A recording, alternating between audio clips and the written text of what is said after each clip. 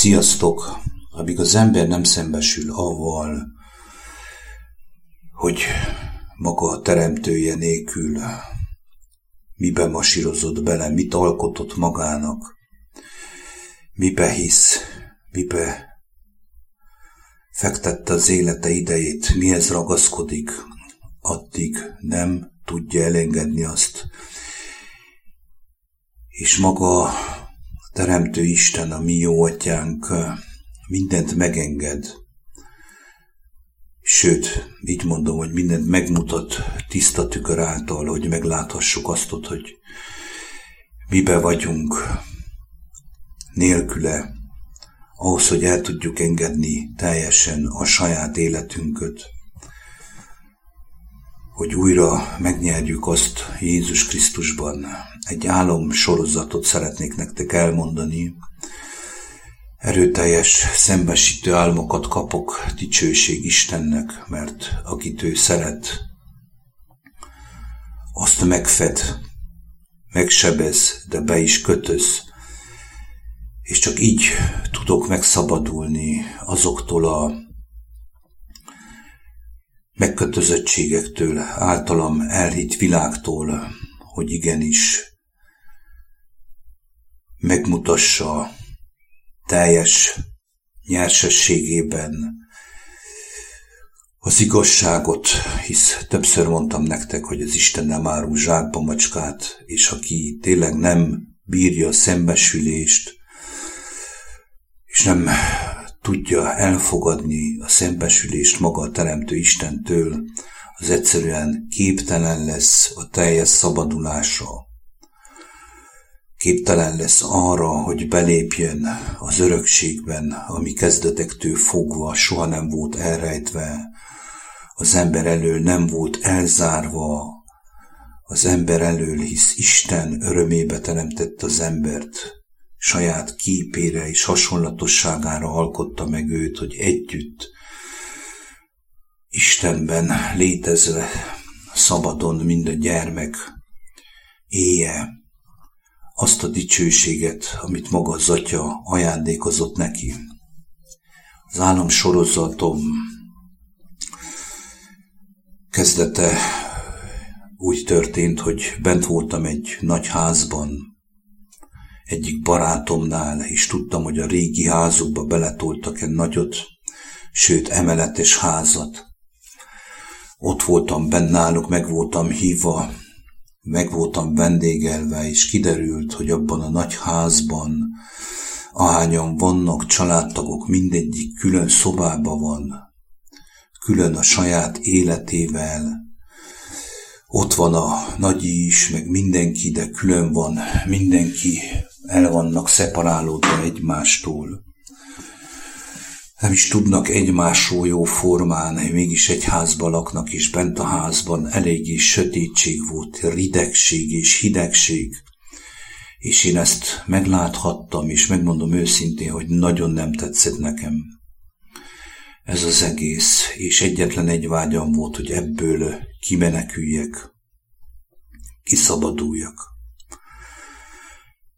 Erre a jó atyám kegyelméből az a megértésem jött számomra, amiben én is benne vagyok, kedves hallgatók, és mindannyian, akik ebben az új világban, az úgynevezett demokráciában, kapitalizmusban elhittük azt, hogy a földi gazdagság az valójában megelégít minket, és közben kiderül, hogy ezáltal, mivel meggazdagodtunk, eltávolodtunk egymástól, kihűltünk, szószoros értelemben meghalt a lélek bennünk, önzővé, magányossá váltunk, de közben próbáljuk eléadni, hogy mi gazdagok vagyunk. Itt az álomban is a barátom próbált eléadni, hogy micsoda jólét van, de közben érződött a hidegség, közben érződött a ridegség. És ugyanezeket megtapasztalhatom én is a saját életemben, és mindenki, aki meghallja ebben, az igazságot magára ismer.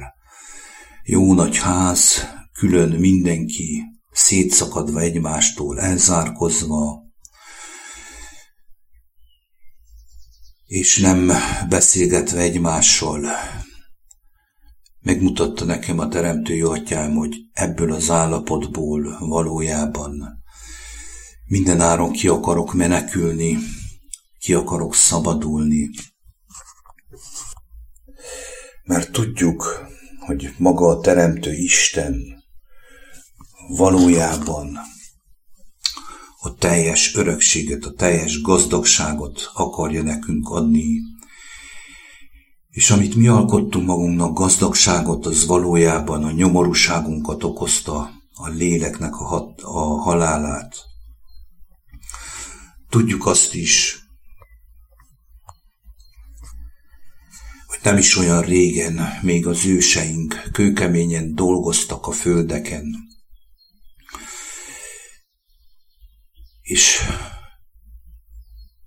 örültek, amikor áldást kaptak abból a termésből, amire megdolgoztak kőkeményen, mert a saját bőrükön tapasztalták meg, sőt, megélték a kőkemény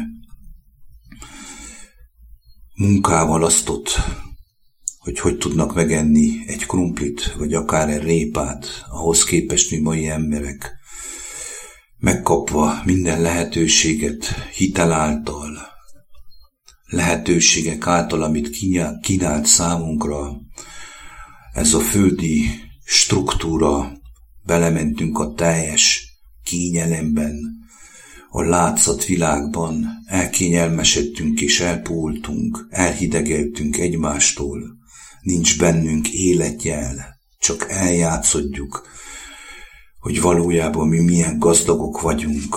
A következő álomkép pedig arról szólt, hogy kijöttem ebből a házból, és megmondom őszintén, hogy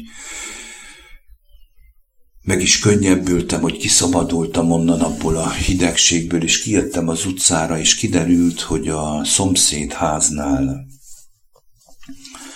a fiatalok óriási nagy bulit tartanak, keményen zenéltek, és mindenki nézte őket, és gyönyörködött bennük, tapsolták őket, sőt az emberek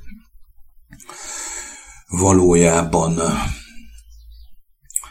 örültek velük, hogy hú, de jó kedvük van, tele vannak életerővel, vidámsággal, zenére ropták, szószoros értelemben be voltak mámorosodva mindannyian, és én is ugyanígy az utcán próbáltam eljátszani, hogy én is örülök velük, és talán mintha belettem volna mámorosodva ettől az egésztől. Belettem volna bódulva én is, mint hogyha talán még piáltam volna is, de nem voltam teljesen züllött állapotban, és velük örültem, és elé adtam magam, hogy hú, tényleg de jó, de itt is éreztem, hogy ez sem egy sokáig, tehát ez sem az, ami valójában nekem örömet okoz, és megadja azt a igazi lelki örömöt, amire mélyen magamba vágyok, és ez mennyire igaz, kedves hallgatók, hisz ezeken életem során átmentem, és egyértelmű, hogy amióta találkoztam személyesen Jézus Krisztussal, és általa megkaphattam a lelki örömöket, ami adatott nekem, az az öröm, az felcserélhetetlen bármivel, pótolhatatlan bármilyen szerrel. Nincs a földön semmi olyan eszköz, nincs a földön semmi olyan mulladtság, öröm, ami azt az örömöt tudná pótolni, helyettesíteni, amit maga Krisztus nyújtott nekem, és amivel megajándékozott engem. És tudtam az álomban, hogy ezt sem akarom sokáig csinálni. A következő álomkép az volt, hogy lehajoltam, hogy bekössem a cipőmöt, és amikor beköttem a cipőfűzőmöt, föl akartam egyenesedni, és megjelent előttem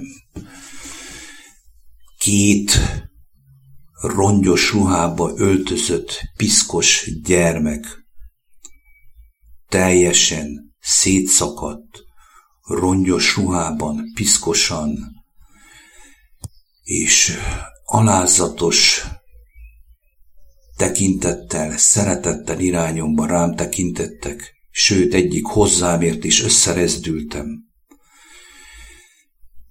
És a hátam megett ült egy padon az apukájuk, aki pontosan olyan rongyos volt, pontosan olyan szegény, szakadt ruhában, talán szószoros értelemben látszott a meztelensége is, és a gyerekeknek is ilyen nagy lukak voltak a ruhájukon, és azt mondta az apukájuk, hogy vigyázzatok, mert ezt a bácsi nem szereti.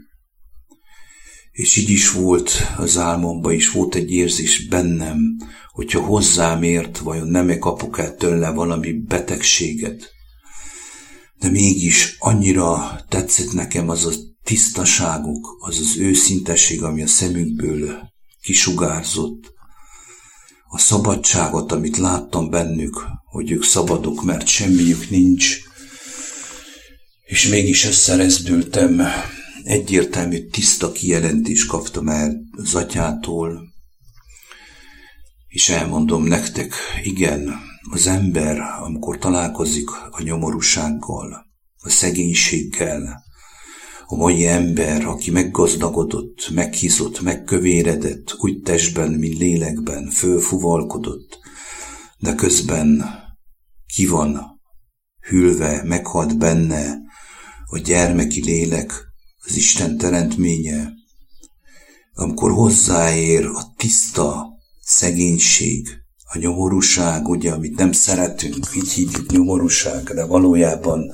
a lelkünk szabadulását hozza el nekünk, hogyha újra ilyen egyszerűen emberi szemnek nem kívánatosan létezzünk ezen a földön, függetlenül minden lenti struktúrától, megérintve embertársainkat, mert úgy érintett meg engem, hogy szánalommal egyik gyermek, tehát szánalommal nézett a gazdag emberre, aki a lelkét eladta, szószoros értelemben a világi rendszernek, eladta a hazugságnak, eladta az élvezeteknek, a látványnak, a függőségeknek, a bulinak. Ezt érthettem meg atyám kegyelméből, hogy el vagyunk hitetve, hogy a földi gazdagság biztonságot ad nekünk, és közben elpusztít minket, tehát belementünk a saját hazugságainkban, a testiségben. És fel fogok olvasni nektek egy részt a Jelenések könyvéből, mert ez az egyetlen egy gyógyír adatot nekünk erre a földi gazdagságra, ami megadatott nekünk azért, mert hittünk a hazugságnak, hittünk a sátáni rendszernek, a világ urának. Jézus kijelentette a Jelenések könyvében, hogy mindig van menekülés, mindig van gyógyír az embernek, aki személyesen hozzáfordul, aki meg akarja ismerni az igazságot és az életet, aki ő maga, ő benne jelentetett ki az Atya szeretete, tökéletessége, ő a tökéletes fiú, ő az, akire, ha nézünk és megismerjük őt személyesen, nekünk is megadatik a teljes szabadulás, megadatik, hogy tökéletes fiakká váljunk a Teremtő jó atyánk szemében. És nézzétek meg, milyen keményen fogalmaz az emberi egónak és testnek ez botrány. A Jelenések 3-ban egyértelműen elmondja Jézus azt ott, hogy mindig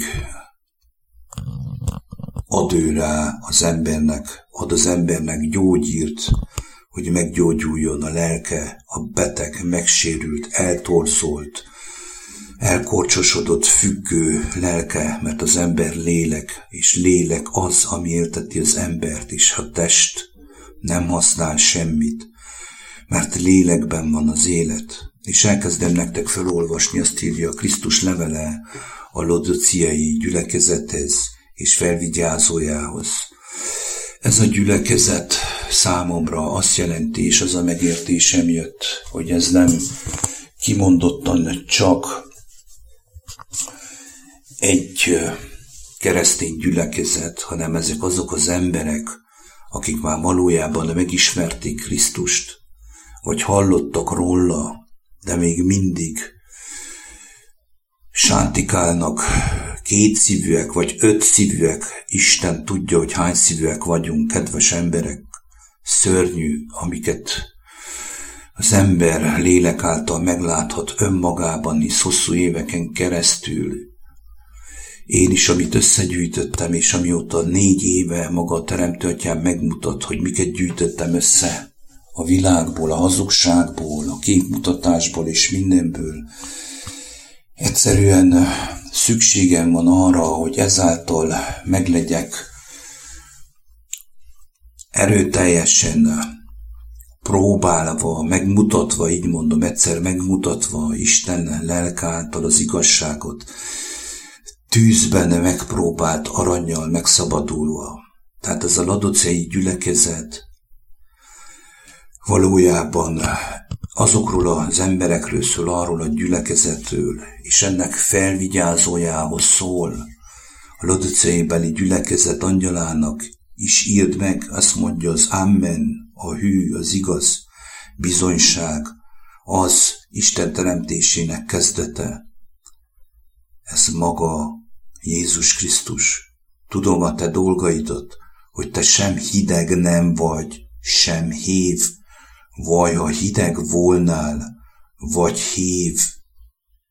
Így mivel langymeleg vagy, sem hideg, sem hév, kivetlek téged az én számból. Teljes figyelmeztetés, és nem kellemes meghallja az olyan ember, aki még mindig 5 fele sántikál, 5 szíve van, vagy 4, vagy 3. Mert a langymeleg akkor az ember menthetetlen, és kiköpődik az Isten szájából, Krisztus szájából. Használhatatlanná válik. Nem lesz vele mit kezdeni, hisz nincs élet benne. A langyosság a legveszélyesebb lelki állapot, lelkület, ami létezik ebben a világegyetemben. Az Isten mindig ettől akart megóvni. Krisztus ettől óvott mindenkit, hogy ne legyél langyos, inkább legyél hideg, mert akkor még van esélyed, amikor megérint az Isten igazsága, tüze, hogy föllángoljál egyből. Mivel azt mondod, hogy gazdag vagyok, meggazdagodtam, semmire nincs szükségem, és nem tudom, hogy te vagy, és nem tudod, hogy te vagy a nyomorult, és a nyavajás, és szegény, és vak, és mezittelen. Ezt láthattam Isten kegyelméből, álomképekben. Nem tudjuk, hogy nyomorultak vagyunk, nyavajások, szegények, vakok, mezittelenek vagyunk. Kedves embertársaim, pontosan olyanok vagyunk, amikor kijöttem az utcára. Nyomorultak, akik ott voltak, de ez sem tetszik nekünk, ez a nyomorúság, ez ellen is hadakozunk. Olyan, mint amilyenek voltak azok a gyerekek. És az apjuk. Nem tetszik, amikor a nyomorúság, a szegénység, ami most következik a világra, megérint bennünket, még mindig meg akarunk maradni a langyosságban, a hidegségben, a látszatvilágban. És Jézus Krisztus most tisztán és egyértelműen elmondja, hogy mit tanácsol. Azt tanácsolom neked, hogy védj tőlem tűzben megpróbált aranyat, hogy gazdaggá légy, és fehér ruhákat, hogy öltözeted legyen, és ne láttassék ki a te mezítelenséged, a rúgtsága, és szemgyógyító írral kend meg a szemeidet, hogy láss. Akit én szeretek, megfedem, megfenyítem, légy buzgóságos ezért, és térjél meg. Az én számomra, kedves hallgatók, egyik legcsodálatosabb dolog, amit megélhettem Krisztus kegyelméből, a tűzben megpróbált arany, ami gazdagságot ad az embernek, a lélek tisztulása, a lélek szembesülése, a lélek tisztulása, a lélek teljes szabadulása, a lélek teljes megszentelődése, mert olyan mélyen elfordultunk, eltávolodtunk az élet forrásától, Krisztustól, a hűtől, aki egy igaz, hűséges fiú, aki beteremtetett minden, akiben az Atya megmutatta az ő dicsőségét és hatalmát. Ettől az ismerettől olyan mélyen elfordultunk, hogy szükséges, hogy kérjük a tűzben megpróbált aranyat, hogy gazdaggá legyünk, hogy fehér ruhákat kapjunk ezáltal, tehát fehér ruhát megtisztulva, megszentelődve legyünk, ezáltal legyünk felöltözve, hogy ne láttassék többet a nyomorúságunk, a mezítelenségünk, hogy bekenjük a szemünket gyógyírral, amit ő ad, hogy lássunk tisztán, hogy a hályag, a hamisság, a képmutatás, a behalmályosodott, eltorzult látás, ami elboldított minket, a világ szeretet, a földhöz ragadtság szeretete megtisztuljon, kinyíljanak a szemeink, és lássuk a teljes igazságot. Nem a valóságot, amiben vagyunk, a teljes igazságot, aki maga Krisztus, a teljes világosságot, a teljes dicsőséget, ami benne kijelentetett. És azt mondja, hogy akit én szeretek, azt megfedem. Ez a mai embernek nagyon nem tetsző dolog. De hogy fed meg Jézus? Megfenyítem, légy buzgóságos és térjél meg. Nem egy ostorral jön, hanem szembesíti a lelked avval, hogy miben van, megfed. Én többször megtapasztaltam. Szószoros értelemben azt gondolná az ember, hogy ez ilyen kemény. Nem, áldom a teremtő jó atyámat, hogy megfed engem. Ő mutassa meg, kedves hallgatók, maga a teremtő Isten, a mennynek és a földnek teremtője. A mindenség ura mutassa meg nekem, hogy miben vagyok.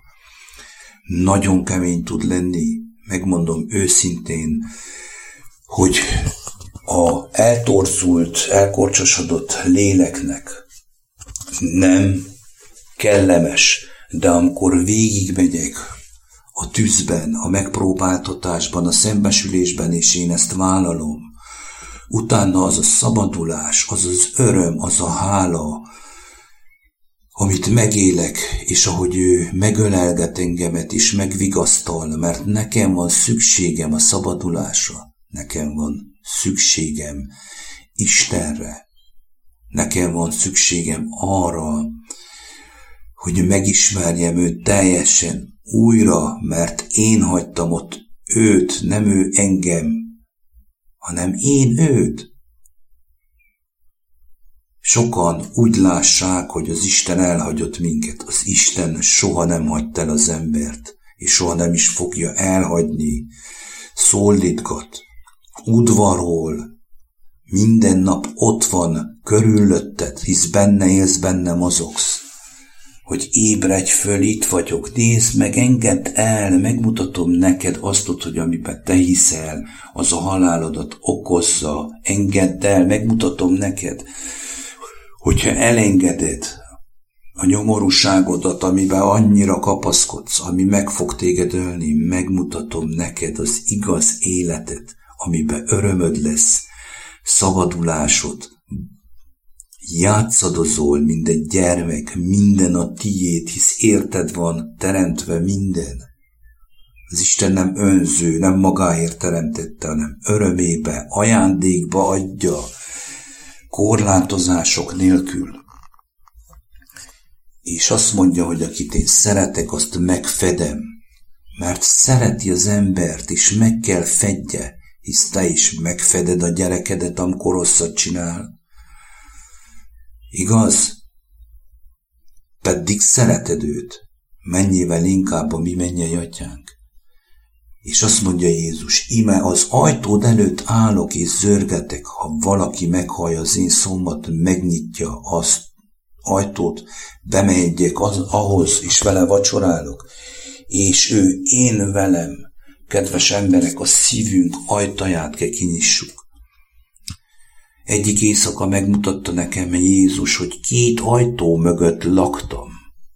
Úgy be vagyok zárkozva. Én is néha, amikor elfordítom a tekintetem róla, és lassan visszacsordogálok a saját hazugságaimban, mert nehogy azt higgye valaki, hogy én tökéletes vagyok. Megmutatta, hogy 2 ajtó mögött álltam, és ő kopogott. Tehát ő kopog, hogy veled beengedd a szívedbe, beengedd a lelkedben, hogy beszélgessetek együtt, hisz ő él és beszél. Én tanúságot teszek arról, hogy Jézus Krisztus él és beszél. Ő feltámadt, ő itt van, körülöttünk, bennünk, hagyjuk, hogy megszülessen, hogy föltámadjon bennünk Krisztus, hogy ahhoz be kell engedjük őt, be kell engedjük, ki kell nyissuk a szívünk, a lelkünk ajtaját, hogy velünk vacsorázzon, és amikor együtt vacsorázunk, én ő vele, ő én velem, akkor beszélgetünk, megvigasztal, megsimogat, bekötöz, meggyógyít, szembesít, vezet, ölelget.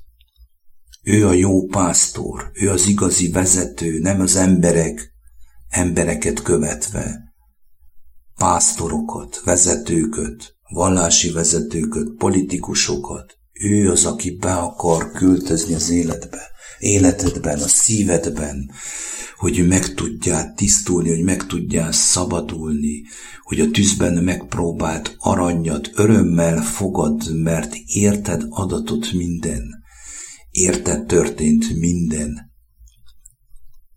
hogy higgy, hogy Isten él és beszél. Jézus Krisztus pár évvel ezelőtt nekem személyesen elmondta, megmutatta, hogy mennyire nagy szomorúságot okoz neki az, hogy az ő nevében sokan nem is ismerik őt, nem fordultak hozzá személyesen, nem is tudtam, hogy a világegyetemben van ilyen szomorúság. Azt hittem, hogy belehalok, azt hittem, hogy megsemmisülök.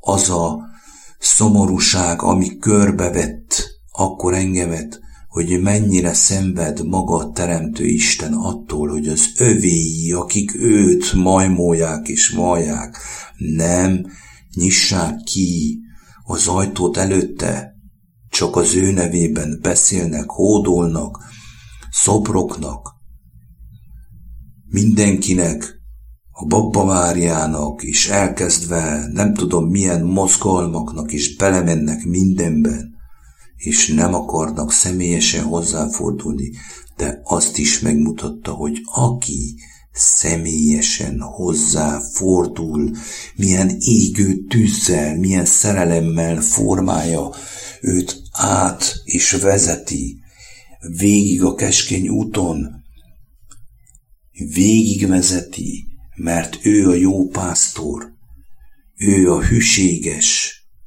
egy igaz élő Isten. Ő nem hagyja cserbe az embert soha, ha mi el nem fordulunk tőle, újra és újra. Tehát hallottátok, kedves hallgató, hogy mondtam, égő tűzzel, így mutatta nekem, tűzzel, nem langyosságban, nem hidegségben, hanem égő tűzzel. égő tűzzel, olyan erő volt benne, olyan, hogy emberi szavakkal kimondhatatlan. És azt mondta, hogy mondjam el az embertársaimnak ezt, hogy ez ennyire egyszerű volna amúgy, mert az ajtód előtt áll, ott van. Nekem annak idején megmutatta, hogy ott állt az ajtóm előtt, és kijöttem, és nem néztem még rá sem. Nem engedtem be. Képesen mutatta meg, hogy megértsem, hogy fölfogjam. És most jön a végén a lényeg, kedves hallgatók, aki győz, megadom annak, hogy az én királyi székembe üljön velem, amint én is győztem és ültem az én atyámmal az ő királyi székében. Akinek van füle, hallja, mit mond a lélek, eme gyülekezetnek, ezeknek az embereknek, akik langyosak, mint én is, aki valójában sokszor menekülne, de az Isten lelke tart meg engem, mert meg akarom őt ismerni. Maga a testi ego, a régi, a hazug, a tolvaj, embergyilkos, az menekülne az ő világába vissza. De maga Krisztus személyesen megtartott mindig, és ezt alázatos szívvel mondom nektek. Nagyon sokszor szembesített, nagyon sokszor elsírtam magam, kőkeményen láthattam, hogy milyen nyomorúságban vagyok. Nem is olyan rég, még a tegnap megmutatta, hogy milyen egy kontrollmániás őrült vagyok még mindig, hogy az ő lelkét is le akarom moderálni, és belemegyek a bűnökben, mivel nem ismerem még, teljesen nem engedem be sokszor magamban az ő tisztaságát, örömét, a lélek örömeit és annak cselekedeteit. Jön vissza testi, mind a rabló, jön egyből, kopog, puff, bent is van, és veszed észre, hogy verdődsz, vajudsz, mész vissza a szexuális vágyakba, tobzódásban, és mindig jön és figyelmeztet, és megóv, és ébreszt, és szembesít, és tisztít. És aki győz, aki ebben kitart, annak megadja, hogy vele üljek, és vele üljünk a királyi székében, tehát örökössé tesz minket. Örökössé, miénk mindenhol. Nem kell többet izzadni, megfelelni, dolgozni, robotolni, bollogatni, hanem szabadon élsz, mint a gyermek a gondviselő tenyerén.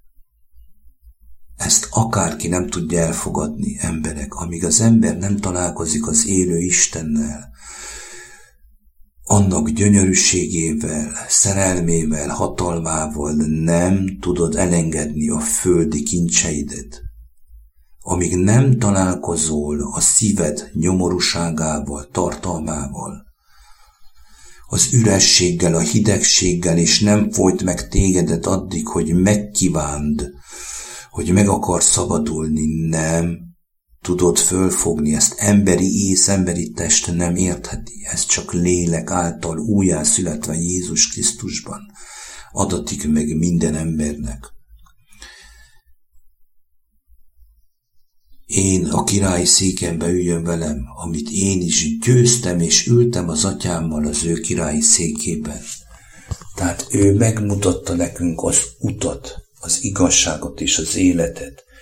Bárki, aki megismeri Jézus Krisztus személyesen, ne ámítsa magát, hogy nem kell ugyanazon végigmenjen, mint maga Krisztus.